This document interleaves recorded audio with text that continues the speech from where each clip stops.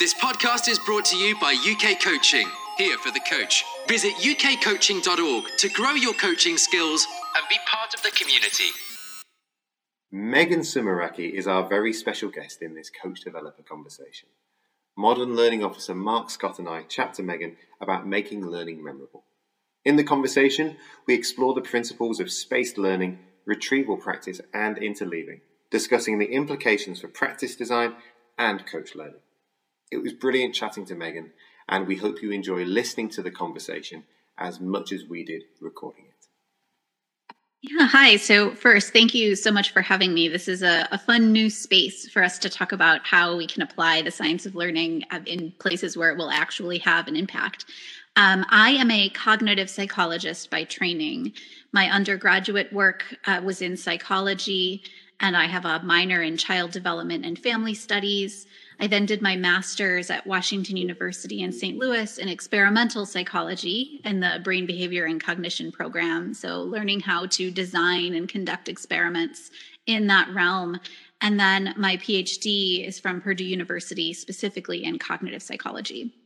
So what I do is I study how our mind works. Basically, I study how we take in information and process that information, how we try to store it over time, and then how we actually retrieve it and use it. I try to understand how those pieces work in addition to our perception and our attention, basically all of just the building blocks of our mind. And then I take that information and I think about ways we can apply that in educational settings. So what would be the best way for a learner to try to learn information that they've never been exposed to before? What's the best way for them to continue to reinforce that information over time? How can groups of learners with instructors, like a coach or a teacher, work together to try to improve learning in the classroom or in some more non-traditional, quote unquote, settings?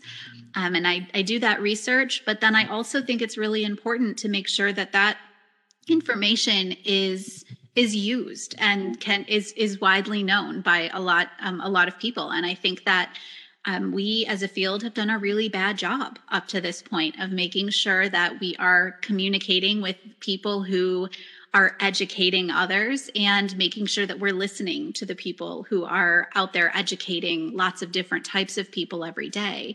Most of us are professors of some sort. I'm a professor at Rhode Island College, so I do teach. I'm an educator, but it's a somewhat narrow slice of the world. I have college students, traditional and non-traditional. I have a diverse group of adult learners, but that still doesn't cover everybody. And so for that reason, I co-founded a group called the Learning Scientists. And our goal is really just to make the science of learning accessible to anyone who wants to know about it, whether that's a student, a teacher, a professor, a coach, someone who's teaching adults how to do their jobs, someone who's trying to learn about just anything just for fun. I mean, really anybody, to try to make it free and easily accessible. And so with the Learning Scientists, we have a website, learningscientists.org, that has a lot of free resources. We have our own podcast. We have a blog, really just trying to get the information out there. And one of the things that we really focus on is bi-directional communication with educators. And so I think this will be really fun. We'll talk about what it is that all of you do and how we can take the science of learning and apply it to what you're doing. This might be a really obvious question to you, Megan, but maybe it's worth asking. So in your world, how do you measure the success of what you do? Yeah, so that's a difficult question. So in my world, in terms of experimental psychology, so testing learning strategies, for example, we would design some sort of learning assessment to try to figure out how the learner is performing. And we would want a lot of different types of assessments. So we might design some sort of test or exam. We might just ask the individual who's participating in the experiment to tell us everything that they can remember about the thing that they've learned. We might need them to actually do something. It's really going to depend a lot. And the goal would be to have as many different types of learning assessments as possible. We use what I like to refer to as the lab to classroom model, which really takes basic research to the start, where we are using somewhat artificial settings, but that allows us to determine cause and effect relationships. We really want to know what thing is causing learning. And then from there, we ramp it up to the point where we're in the actual live setting and learning would be measured however a teacher would measure it, whatever their benchmark would be. So it might be looking at their grades, performance on some sort of formal state test in my case, or those larger, say, GCSEs in the UK. But it really can mean a lot of different things. Now then, if we kind of go a step up from that, how would I measure what I'm doing as a science communicator? Am I being effective there? That gets a little bit more tricky. It's hard to do randomized control trials of educators learning about this stuff, right? So it would be really hard to take this podcast and say, okay, I'm going to randomly assign people who are in the coaching industry to listen to this or prevent them from listening to it and then see if it has an impact. We just can't. I haven't figured out a way to do randomized control trials of podcast episodes or that type of thing yet. And so really it's more sort of looking to see if instructors are utilizing the strategies that we know are effective from the more controlled research. Are we increasing our reach? The Learning Scientists website is accessed by over 99 countries in the world. And so we can say, okay, we're broadening our reach in that way. It sort of depends on what we're asking in terms of measuring success. But I think it does become more and more difficult the more realistic we get. And that's where those basic research studies can be really helpful, where we can isolate the cause and effect relationship and say, yep, we know that this is producing learning and we can scale this up so that we can predict how it would perform in other scenarios. Cool. That makes lots of sense. And I think just to set the scene in terms of the context for our conversation today for everyone listening, what we'll talk about is the priorities for coaches who are designing a practice and explore some ideas around what coaches might want to consider and think about when they're designing a coaching session, other than just the technical stuff that they would normally think about, which goes into there. So how do coaches design for learning to make it really memorable? And for me, I really hope that some of those messages then translate to the people who are supporting coaches. So a coach developer or a tutor or a mentor who's working with a person in that environment. But before we get stuck into that, Megan, kind of a question I just wanted to ask you, because we're talking about learning and making learning really memorable, it would be awesome to know kind of from if you think back, what's been a really memorable learning experience or learning moment for you? Yeah, so I was in school for a very long time, from kindergarten I was in preschool starting when I was 2, and then preschool, kindergarten in the U.S. all the way up through 12th grade for us, so when you're 18, and then I did 4 years of undergraduate work, 2 years of my master's, 3 years in my PhD. Now I'm a professor, so I've just been in school the whole time. But one thing that really kind of pops out to me is that when I was younger, my family really promoted education and focused on the importance of learning, and not just in the classroom, but all the time. In the summer, my mom would take us onto the bookmobile, so a little bus type of thing that would drive around, and you could wait at the corner and go on and take out a book and have it for the summer or for a couple weeks in the summer and then give it back. And we focused on those types of things, visiting museums in the summer, all of that. But of course, our grades were always really important. And I had a teacher, I think it was when I was in the 4th grade, we were learning how to do long division.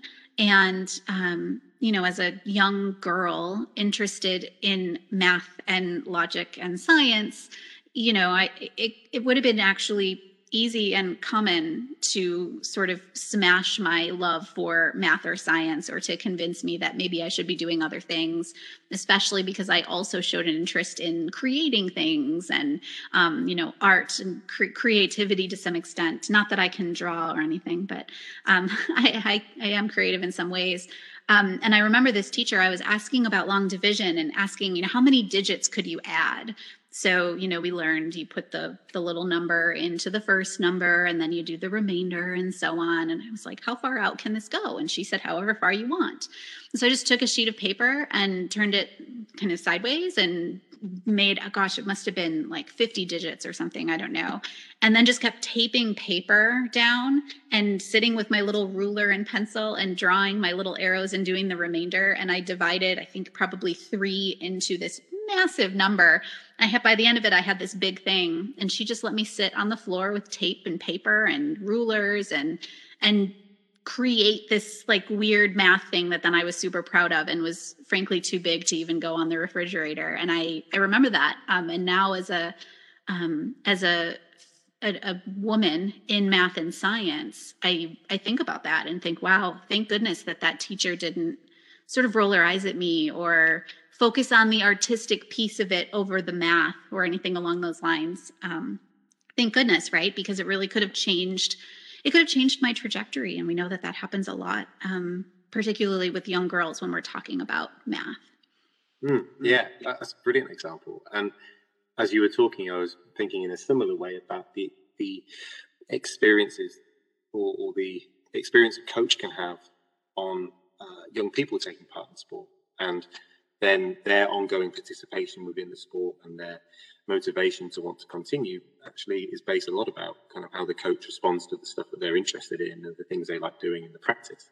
So kind of fast forwarding to now then, when you look back, are there any principles that teacher kind of applied that you could identify now as being really effective for making that a really memorable learning experience? Oh gosh, it's funny. I know all of these principles now, and I know how to learn now, and I am pretty good at taking information and trying to learn it, integrate it. I know these strategies, but I was pretty oblivious when I was little, and I think most of us are. She might have been using these principles. I have no idea. I can't remember. All I remember is that I got to do this big art project on the floor. And it was, I can say I was definitely utilizing retrieval practice, which is this idea of bringing information to mind. I was executing the procedure. Retrieval practice isn't just about memorizing information. So it wouldn't have been remembering that 3 goes into my 50. I mean, who knows what those digits even were, right? I was just making them up. I wasn't memorizing that, but I was practicing the procedure of putting 3 into all of these different pieces. I'm pretty sure it was probably 3 because I have this memory of loving multiplying things by 3. I don't know why. Maybe it's the first one we learned other than like simple 1s and 2s. I don't know, but I just kind of like it. So I'm guessing that's what it was. But yeah, I think that's applicable to coaches because you are not necessarily trying to get your learners to memorize things. Maybe they need to memorize rules of the game. Maybe they need to remember when to do certain things or what order things go in. But a lot of it is what we might just sort of refer to as muscle memory. So learning procedures, and retrieval works well in that scenario. I know we were engaging in what we would call spacing, which is spacing out learning over time. That's another one that's really great for motor skill learning, which is the realm that you're in. But for me, it would have been just spacing out the practice of long division. I know we did a little bit each day. Interleaving, mixing up the numbers that I was dividing. I can think now of all of the strategies I was using, but as a little kid, I was oblivious, and I can't remember if the teacher was doing those things intentionally or if it just happened. I think that happens a lot with us.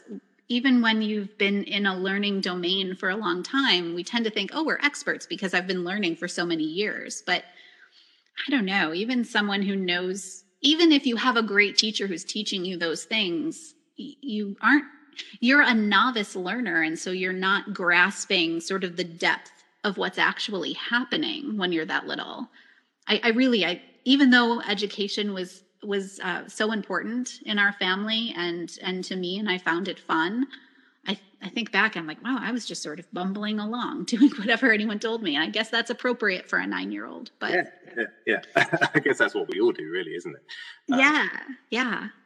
You mentioned three things there, which I think would be brilliant to be able to explore. And I guess, again, just setting the scene for coaches, all of our coaching contexts are going to be different, depending on the age and the stage and the level of the athletes or the participants who we're working with. So I think for anybody listening to this, maybe after each of these different areas that we're going to just touch into and explore, it could be a good opportunity to press pause and just think about what this could mean for you. So the first one you mentioned, Megan, was about retrieval practice. So what is that for someone who's never heard of retrieval practice before? So what you just asked the listeners to do, pausing, thinking about how something could apply, that is retrieval practice. So I love this. We're getting really meta here. Retrieval practice is about bringing information to mind. So a really simple example, no one has said my last name since the beginning of this episode. And so you can think back and say, what was that woman's last name? And if you can bring my last name to mind, then you have retrieved it. Sometimes we think of our long-term memory as being really long. So if I were to ask you, what did you have for breakfast this morning? For you, as we're recording this, for you in the UK, it's the afternoon. So thinking back to the morning, you might think, oh, well, that's still short-term memory because it's within a day. But it's actually long. Even my last name is, if you remember it, in your long-term memory. And so bringing this information to mind, retrieving it from your mind, is retrieval practice. And also we can always give feedback, and feedback can help. So not that this is useful at all for you to have memorized, but my last name is Samaraki. And because I don't want anyone, being like, now I got to figure it out, I have to rewind.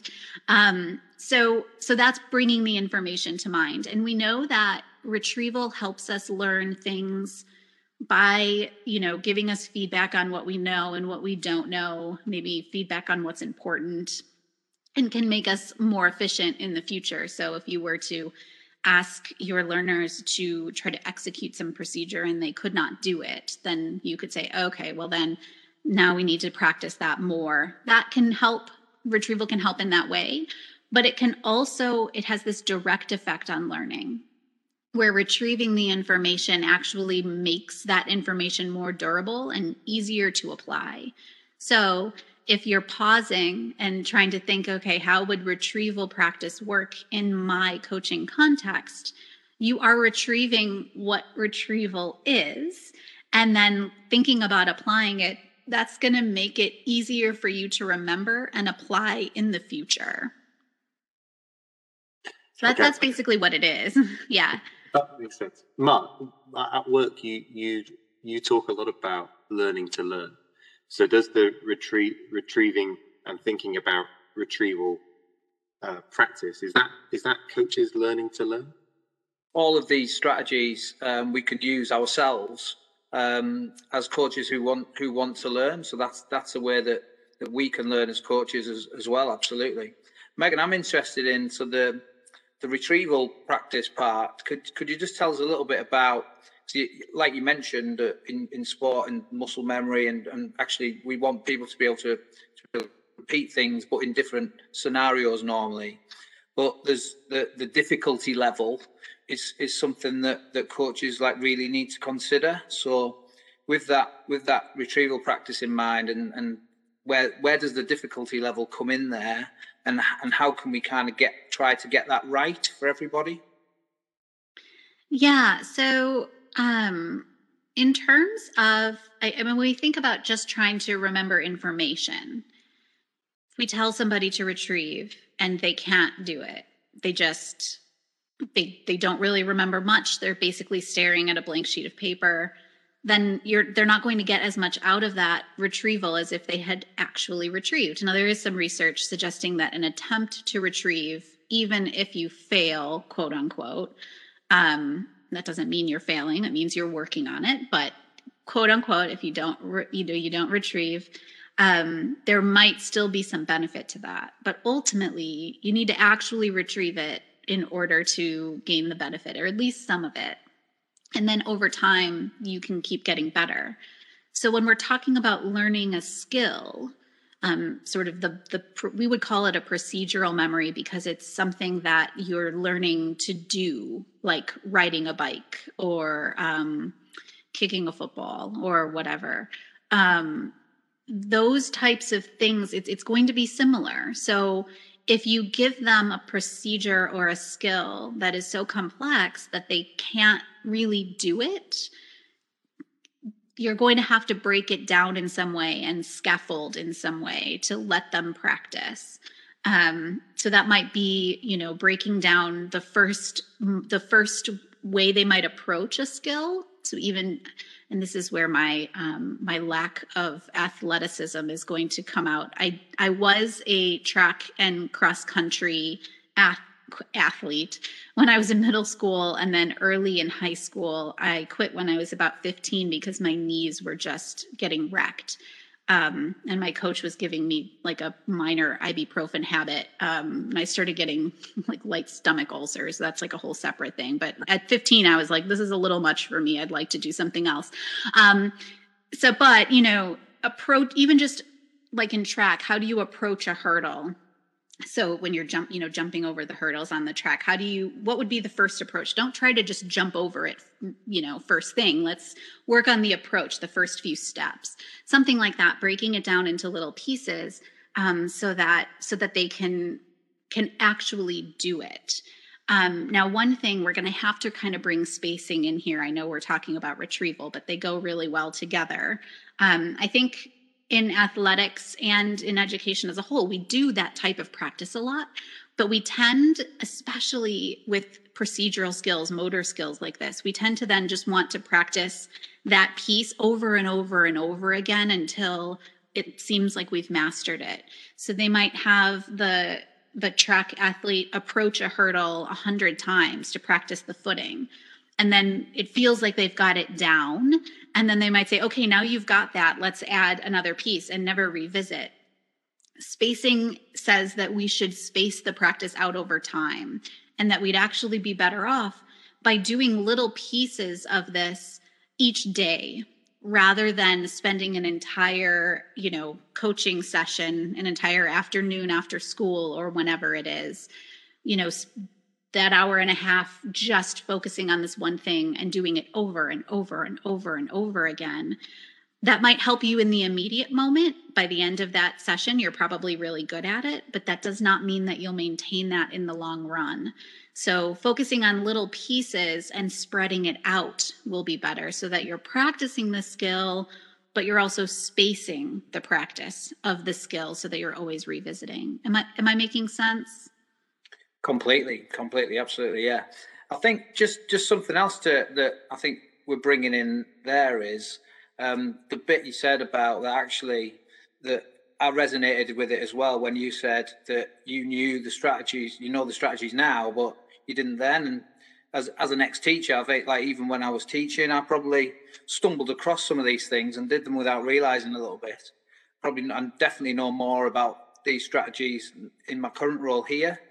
But there's also the bit around, like, the learners there don't know that actually this is good for them. So that illusion effect that you've just been describing there about, actually, I think it feels better when I do 100 repetitions. Why are we only doing 5 and then moving on? So I think it's just an interesting one to, how do we get around that, I guess, is a bit of an open question. That's a struggle. And if I was designing our cognitive systems to learn the types of things that we need to learn now, in today's society, if I was designing it, I wouldn't design it this way. But what I would do actually is make it so that cramming worked in the long run, because it feels good. It feels like that's what we should be doing. But it, unfortunately, the things that tend to work well in the long run are the things that feel like they're not working. So, for example, the 100 repetitions all in a row tends to feel really good. But you have to override that a little bit, because it feels good now because it's preparing you for right now. If you are talking about, let's say it's, 5 minutes before a match is going to start, or some sort of game, or some ultimate assessment of how you're doing in an athletic context. Sure, cram the thing that you struggle with right before so that you can make sure that you're good with that. Obviously making sure that you don't overexert and those types of things. But if we want to learn in the long run, we really do need to break it up. And this is true of trying to remember information for an exam too. Students love to cram because cramming works in the short term. And if you ask them how well they'll do right after cramming, they think it's much better than if you ask them how well they'll do after doing a spaced retrieval practice session. But unfortunately, in the long run, the reality is the opposite, where the thing that felt bad actually produces more learning and you do better. The thing that felt really great often leads to problems down the line. So if I were designing a system, I'd make it so that our assessment of how we're doing would perfectly match how we would do in the long run. But unfortunately, that's just not how it works. It's a real tricky one, isn't it? And I know that as a coach myself and working with other coaches at times, coaches like that, they like it when coaching sessions are going well. It's like that it's working kind of thing. That's like it's a bit of a feel good thing for the coach itself. So I think that's maybe something else another hurdle, if you like, that we maybe need to get over. Could you give us a little bit of information about why does that spaced retrieval, the desirable difficulty, if you like, why is that good? Why is that better? Well, so we can ask, why is spaced retrieval better overall? And we could also ask, why is it better from a metacognitive standpoint? So when I say metacognition, I just mean our ability to assess our own cognitive system. So do we know the state of our learning? From a metacognitive standpoint, spaced retrieval is better because it avoids this inflated level of confidence. So if you've just done something 100 times in a row, you've probably gotten it to a pretty good spot. It's probably better than it was, on repetition 2. And that makes us feel like we've mastered it. But because that doesn't stay with us forever. It's not like once you've learned it, you're forever good. I know that I know how to ride a bike. I learned how to ride a bike when I was a kid, but I guarantee you, if I get on a bike now, I have not been on one in a few years, I'm going to be a little wobbly and unsure. And getting on the bike after a space of not having done it is a better assessment of how I'm going to do now than if I were to think back to when I rode my bike every day as a kid. So from a metacognitive standpoint, in that we are not going to be able to do that one step or one thing just repeatedly forever to maintain it, it's good to test ourselves after a bit of a space to see how well we're maintaining it over time. Does that part make sense? In terms of the actual mechanism, why does spacing and why does retrieval actually produce learning? I'm not sure we actually know exactly why spacing or exactly why retrieval produces learning. It does have something to do with thinking back to a prior episode. It has something to do with being able to connect it in terms of memory. But I'm not sure we have the answer to that exactly. But we do know that the things, in order to remember, we have to forget a little bit. Essentially, spacing and doing these smaller repetitions allows us to forget a little bit, so that then when we perform it the next time, we actually have to go through the good processing of figuring it out rather than just sort of rote doing it without thinking. Now, I think with skills, that reasoning is going to be a little bit different. But the spacing in between definitely does help us with motor skills. I could give you, like, let's say I gave you an example of trying to add three numbers together. Let's say I had you add 20 plus 17 plus 33. I don't know what the answer is, but we could sit here and we could figure it out together. And then, so what did I say? 20 and now I've forgotten what I've said. So that's part of the problem. 20 and 17, right? So that's 37. And then we'll add 33. So 70. Am I right? If I'm wrong, I'm very sorry. But let's say the answer is 70. Let's say it's 70. So we just went through the process of figuring it out. That is good processing that produces learning in our example. Now, if I ask you, okay, now I want you to add 20 plus 17 plus 33, you're not going to go through that same process. You're just going to say the answer is 70. That we're short-circuiting the good processing, right? We're not engaging in that same level of inquiry. And if we use this as an analogy, that's what cramming does. It allows us to just remember the answer and it doesn't require us to go through the effortful process of figuring it out. And we know that effortful process is what produces learning. Now, obviously, we're not talking about memorizing the answer to that little math problem I just gave. But if we think of it as an analogy and we think of the going through the calculations as the thing that produces good learning, we can see why if in 2 weeks I emailed both of you and said, hey, tell me the answer in 2, and I gave you my same math problem, you wouldn't remember the answer. You would go through the same calculations again. And so by spacing, you're engaging in the good processing twice.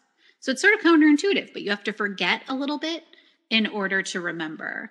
Now, I know this does also work with skills, but I don't think my analogy works as good with athletic skills. But we definitely have research suggesting that spacing is really good regardless. Now, it does mean that it's going to be more effortful. And so something you mentioned, Mark, that the coaches love when things seem to be going well.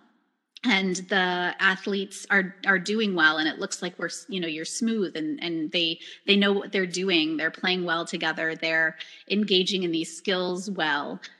That's true in the classroom too. Teachers love when it looks like all of the kids are mastering what they're trying to learn.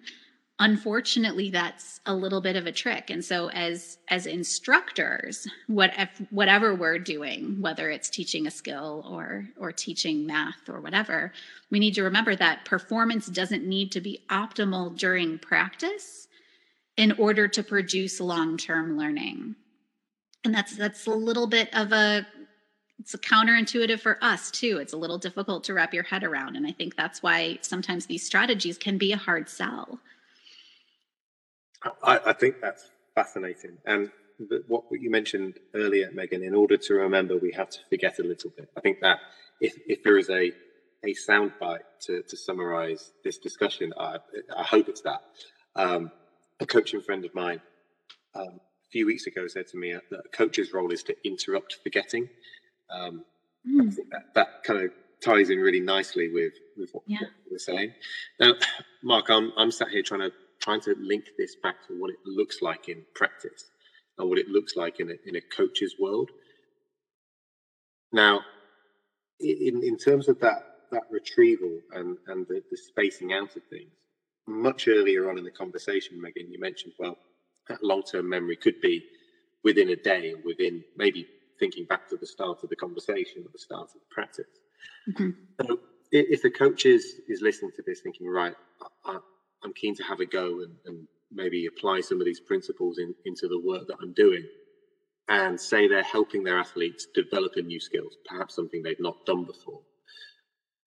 Is there an appropriate amount of time, or is there an indicator to a coach to say, well, what should that spacing look like within the same practice when the practices are linked together? Is there almost something that coaches can think about to say, well, this is too long and this is too short in terms of what that space looks like?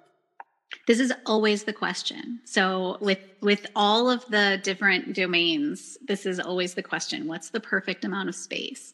And the answer is, I don't know. Because it's going to depend on a lot of different things, like just the skill of the individual. And, even if it is something new, how experienced are they in this domain at all? How much natural talent do they have in this area at all? Have they gotten enough sleep? Did they have an appropriate breakfast, lunch, what have you? Are they focused? There's so many aspects of it that make it tricky. And so I think what we like to say is that spacing helps a lot. Trying to figure out the perfect amount of space is going to take a lot of time, and it's probably going to lead to only minimal benefits above and beyond just putting in some sort of space. And let's say I told you that the optimal amount of space was 18 hours. Well, what do you do with that? Are you going to have them come in at 6 a.m. and then have them come back at, what would that even be, 9 p.m.? I'm not even sure, right? So, we're working within real constraints as well. And so I suppose if it's a very difficult skill and it's something that is really new for them, letting them do some repetition on the outset to get it down is a good thing. Now, I remember when we were learning trying to learn how to, in cross country, run effectively down a very steep hill or go up something or around something. We would kind of get in line and do it one at a time and then get to the back of the line. That's even producing a little bit of spacing. I give it a go. I get some feedback. I then have to wait a few minutes before it's my turn again. Now, there's energy benefits to that, right? Because you can't just keep sprinting down the same hill repeatedly. You'll fall down, or it's too much training. But in terms of spacing, that might be enough space for the beginning, little bits, and then maybe you then say, okay, now you've all done that 5-6 times. You're doing well. We're going to go try something different. And then at the end of practice, we're going to do a couple more repetitions of it. And you know what? Those 2 that we do at the end of practice are not going to be as good as the ones we did at the beginning because of the space. And we are okay with that. That means that we're making progress and we're challenging ourselves, not that we have already forgotten everything and we're doomed. Right. So kind of even just knowing about the strategy and the fact that the strategy works, but that it forces us to struggle can be helpful. Right. That's a place where the coaching can really help the athlete who might feel discouraged or whatever. And then, a couple days later, try it again. With spacing, we know that we tend to get big benefits when there's sleep in between. So no matter how much time we're talking about, if there's sleep in between, that tends to be better. So 12 hours of daytime is not as beneficial as 12 hours of sleep time, or, 8 or 9 hours in between. And so then just revisiting it, beginning a practice each day for a little while, or the end of practice each day for a little while. And the curve, they'll forget a little bit, but as the coach, they're interrupting that forgetting and kind of boosting them back up. And over time, you should be able to spread out the spacing a bit more. Some learning scientists suggest this expanding spacing where you start out with less space, like maybe the hour and a half, and then, stretch it out to where there's much more space over time. That expanding pattern might work well in this context. I think there's so much in that, and again, as Tom said, just bringing it back to coaches, and I think sometimes there's a thing that we don't want to go, but you just said a couple of days later, let's try that again. I think there's almost a reticence to do that sometimes with coaches, like we feel the need to do something different next week, if that makes sense. Whereas your example from before about, going over the hurdle and actually just thinking about, can we plan this out that actually we're going to focus on the run up bit, and then it might be a leading leg and adding things on, so where we can actually retrieve the things that we've already learned, but maybe we're adding things on as well and mixing that up. And I think that potentially leads us into a bit of what interleaving is. And so I don't know if you could tell us a little bit about interleaving, what that is, and how and when that could work. Yeah, you totally read my mind. So interleaving is this idea of jumbling up the content. So taking a bunch of different things that you're learning and mixing it so that you're not just doing skill A, skill A, skill A, skill A, and always, then moving on to B. You're jumbling it. Now, of course, with going over a hurdle, you do have to approach, and then, the leading leg goes first. You can't make the leading leg go first and then do the approach. It's never going to work out quite that way. So for some things, there's going to be an order, but maybe you practice hurdles for a little bit and then maybe you switch to something else. Mixing them up and swapping the orders and getting the athlete to practice these different skills in a bunch of different ways is helpful in and of itself. Now, in the lab, when we're talking about learning how to solve math problems or something, we can isolate the effect of spacing and the effect of interleaving and separate those. And we know that they are two separate things that produce learning. But in practice, interleaving and spacing go hand in hand. So if you are learning one particular skill, you're focusing on just the approach of the hurdle and maybe, lifting that leading leg but not going over yet. You might practice that for a little bit, but then rather than do that, the whole afternoon and then the next day do something different, if you're bringing in a bunch of different skills and then you have to keep repeating that each day, you have produced interleaving and spacing. Because when you add other things in, you're putting space in between the next time you do the original skill. And again, this leads to what looks like lower performance. So I'm going to give an example from math learning because I think that this will map on really well with some of the things that you guys have been saying. So there's an experiment by, I think it was Taylor and Rohr and Taylor, I can't remember the order, but they did this experiment with fourth graders, so 10-year-olds, learning to solve different types of math problems related to geometric shapes, calculating the number of angles, the number of sides, the number of faces, all different things. And the kids that learned in an interleaved fashion just had all of those problems mixed up. So they never knew what the next one was going to be. They were solving a bunch of different ones. And they made more mistakes. They were only getting about 80% through practice. Whereas the kids that blocked and got to do, maybe 10 in a row of doing the angles and then switched to 10 in a row of doing the faces, so they mastered one skill and then they mastered the next skill and so on. They were getting closer to 100%. And if we stopped there and looked at it, we'd say blocking leads to greater learning because they were mastering it. The kids in the interleaving group were only getting 80%, and you might think that's inferior to the 100% method. But then one day later, they took a learning assessment, which was like normal learning assessments where they're not just doing 10 of this problem, 10 of that problem. The exams tend to be interleaved. And so the problems were jumbled up on that learning assessment. Kids that were getting 80%, the interleaving kids, were at about 76% the next day. The kids that were getting 100% dropped down to like 30 something just one day later. So if you stop at the end of the one practice session and say, how well did we do today? You might think not great. But that doesn't mean that it's always going to be not great. But we tend to, when we block and we cram, we tend to lose it very quickly. And so that's something to keep in mind. Mixing up the skills might make it look like they're not performing as well. But that does work quite well in the long run.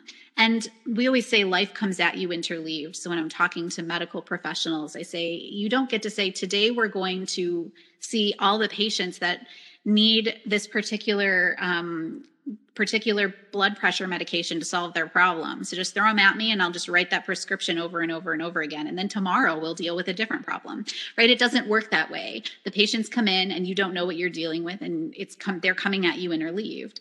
I would imagine it's similar in athletics. You don't know what the next thing's going to be in a game. If you're playing football, soccer for those in the US, football, you don't know what type of defense move you're going to have to play next. You're having to think on your feet, and so the game comes at you interleaved. So why wouldn't you practice it that way? Mark, you might have to help me with this, because you two hold a lot more expertise in this area than I ever will.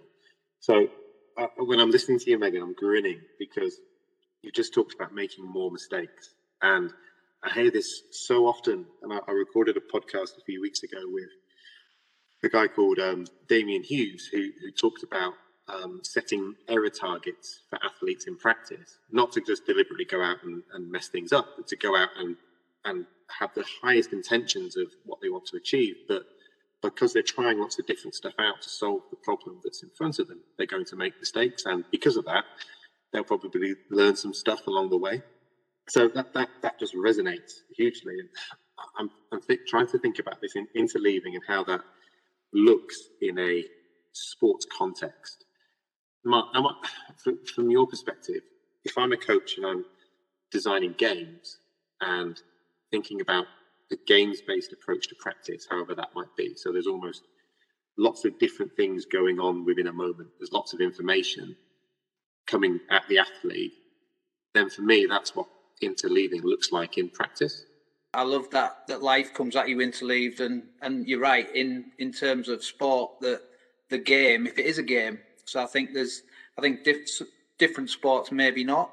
If you're doing a routine, as an example, in gymnastics or something like that might be different. But certainly in a game, that comes at you interleaved. So this brings in something. Actually, I'd love to ask you, Megan, about interleaving, because the games-based approach is one approach, but I think then if we only do that games-based approach, then are we going to miss out on some other type of skill development that might come in? And linked to that, the bit that I kind of want to ask you really about interleaving totally different topics against trying to keep the topics that you're doing, trying to keep them similar or linked, and also, sorry to throw all of this in at you all at once. But yeah, when do we introduce the interleaving? So would you be a fan of starting with interleaving, or would you be more a fan of actually we'll learn things to start with more isolated, and then we'll bring the interleaving in through those second or third spaced attempts? Yeah. So we're asking, if we're interleaving, are we missing some things? And we can talk about routine type athletics or performances. And then when do we start interleaving? Is it too much? Should we be interleaving vastly different topics? So we'll start with the last one first, because of course you would. Mixing up things that are vastly different might not be as beneficial, because one of the reasons that interleaving works so well is that it allows you, in the education, learning information type realm, it allows you to know when to do what. I would imagine that that's going to be similar in athletics. It would make you more flexible going from one thing to the next thing, in a lot of different orders. So putting A and C next to one another, and then D and then Z next to one another, is going to help you learn those types of transitions that you wouldn't learn if you always just went in a certain order. So, would it be a good idea to spend 5 minutes playing football or soccer and then spend 5 minutes ice skating? I don't know. Probably not. Although that would put spacing in between your practice of the one and practice of the other. So maybe it's okay. But you're right. If you get so, like, you just do one thing with soccer, and then football, and then one thing with ice skating, and then you switch to the next thing, you might lose a lot of time there. So that might be too much. But what's the perfect amount and when to start interleaving? That's going to depend, just like spacing depends. So if it's so bad that there are so many mistakes and you think that the learner is practicing the wrong thing because they're just not getting it, and then the next thing comes so quickly, we're not talking about 80% here. Maybe we're talking about 30%. That's probably too soon.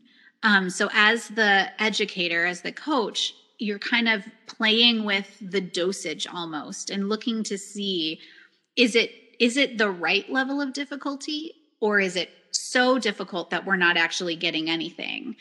Now, we have to keep the understanding of we're not going necessarily for perfect, and we are looking for things that we're looking for learning increments that are going to come in the long run. So we don't need to look for 100% right now, but we also don't want 10%. So playing with it a little bit. And that's where, your athletes best, and your sport best. And so, what's going to make sense in each context is going to depend a little bit. And so the principles are flexible. But yeah, you don't want to switch too much. And you don't necessarily want to put things together that are vastly, vastly different unless your goal is to produce spacing. Then it might be okay. In terms of the other question, which is about, might we miss out on something?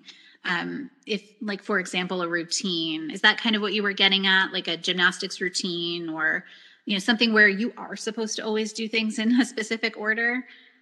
I think it was even like Tom mentioned, the games-based approach.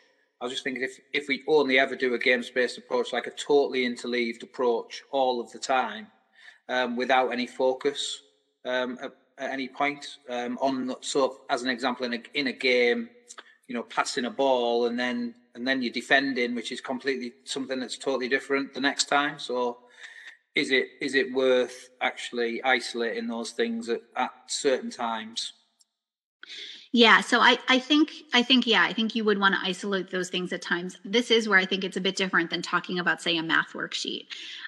Because in a games-based approach, it sounds like because things are going to happen more organically, you might actually not hit every single skill that you want to hit in a games-based approach. Whereas when we're talking about interleaving a math worksheet, we're not like deleting random problems. We're just mixing them up. They're all still there. We're just not saying these are the addition problems. Add on this page, these are the subtraction problems. Subtract on this page, right? With a games-based approach, those skills are they're going to approach more organically. And so you might want to identify things that don't come up as often in games and throw them at the learners, but maybe don't tell them that that's what you're doing, so that they can practice that element of surprise and thinking quickly on their feet, but that that they're hitting all of the skills that they need to. In terms of a routine, so my track and cross country is quite different from, I also did color guard flags basically in a marching band, but we did it competitively and we were actually pretty good. We won state all the time. So I'll toot my own horn there, but we were performing specific routines, but at the same time, there could have been a mistake or something that occurred, or something could get caught. The flag, we're talking about like 6-foot poles that were kind of swinging around and tossing in the air and all of those types of things. There could have been errors or mistakes that occurred, and that could actually lead to, in the middle of a routine, having to approach the next thing from a completely different place. And had we never practiced that, it could have been the end, right? Like, okay, well, the routine's messed up. How do I get back in? It could take quite a while. So by practicing a lot of different moves in different orders during warm-ups and during drills and those types of things, it makes us better prepared for when something comes at us that is unexpected within a routine. It also makes it easier for us to learn a new routine and pick up a completely different set of orders for things. And so I do think it's still useful in that context. But of course, if your goal is to learn to do a specific set of moves in order, you should spend time learning those specific moves in order. That's often not true in well, actually, I'm not even going to say that. I'm sure it is true in a lot of contexts, but a lot of times life is coming at you interleaved, and you want to be more flexible and apply things in different ways. But if you really do need to learn specific things in order, spend time with that order, but don't do that exclusively, because things can happen, right? You can miss the landing in gymnastics and then have to approach the next piece of it from a different place.